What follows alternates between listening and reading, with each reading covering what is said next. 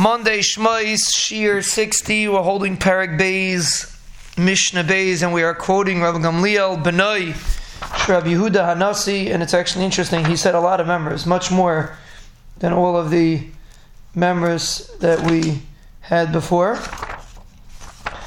And he says like this.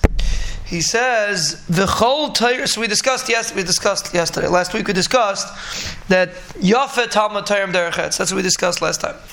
And then he says today, "V'chol Torah she'ein ima melacha seifa b'teila." Any Torah that doesn't have together with it some sort of melacha is going to end up being batal.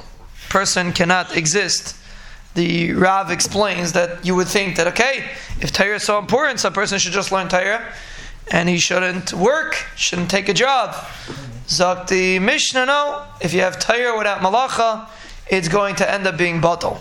So the question is, how could a person ever have Torah without malacha? If the Mishnah says, "V'chol Torah she'eini malacha seifa b'teila," Mishnah seems to say a general rule, that it's impossible to have Torah without a job, and it's pretty logical, because if you don't have a job, the Rav says you're going to end up not having parnasa, and then you're going to end up having to steal or do something not erlich, and you're going to again lose both.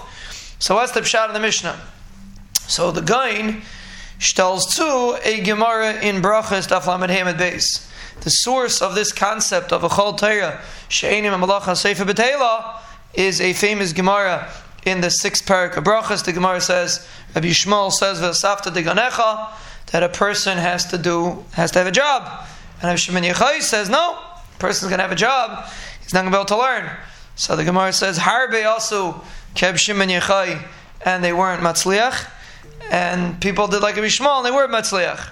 So the pshat is, for most people, it's taka impossible. A person has to have a job. Very few people are able to just learn Torah without having any source of parnasa, and just relying that their Rebbeinu will send them parnasa without doing something it's not erlich, or doing something it's not proper.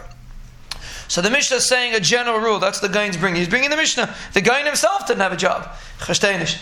The Vilna Gaon writes in the Mishnah says, Torah she'eini b'teila, malacha seifa b'teila. How could you be over on the words in the Mishnah? Torah says, if you're Rabbi Shimon Yochai, that's the Gaon's point. According to Rabbi Yishmael, it's taka impossible. According to Shimon Yochai, if a person's a yachid and he's holding on that level, so Yitaka could learn. And most people, when they get married, are holding on that level, right, Yudel?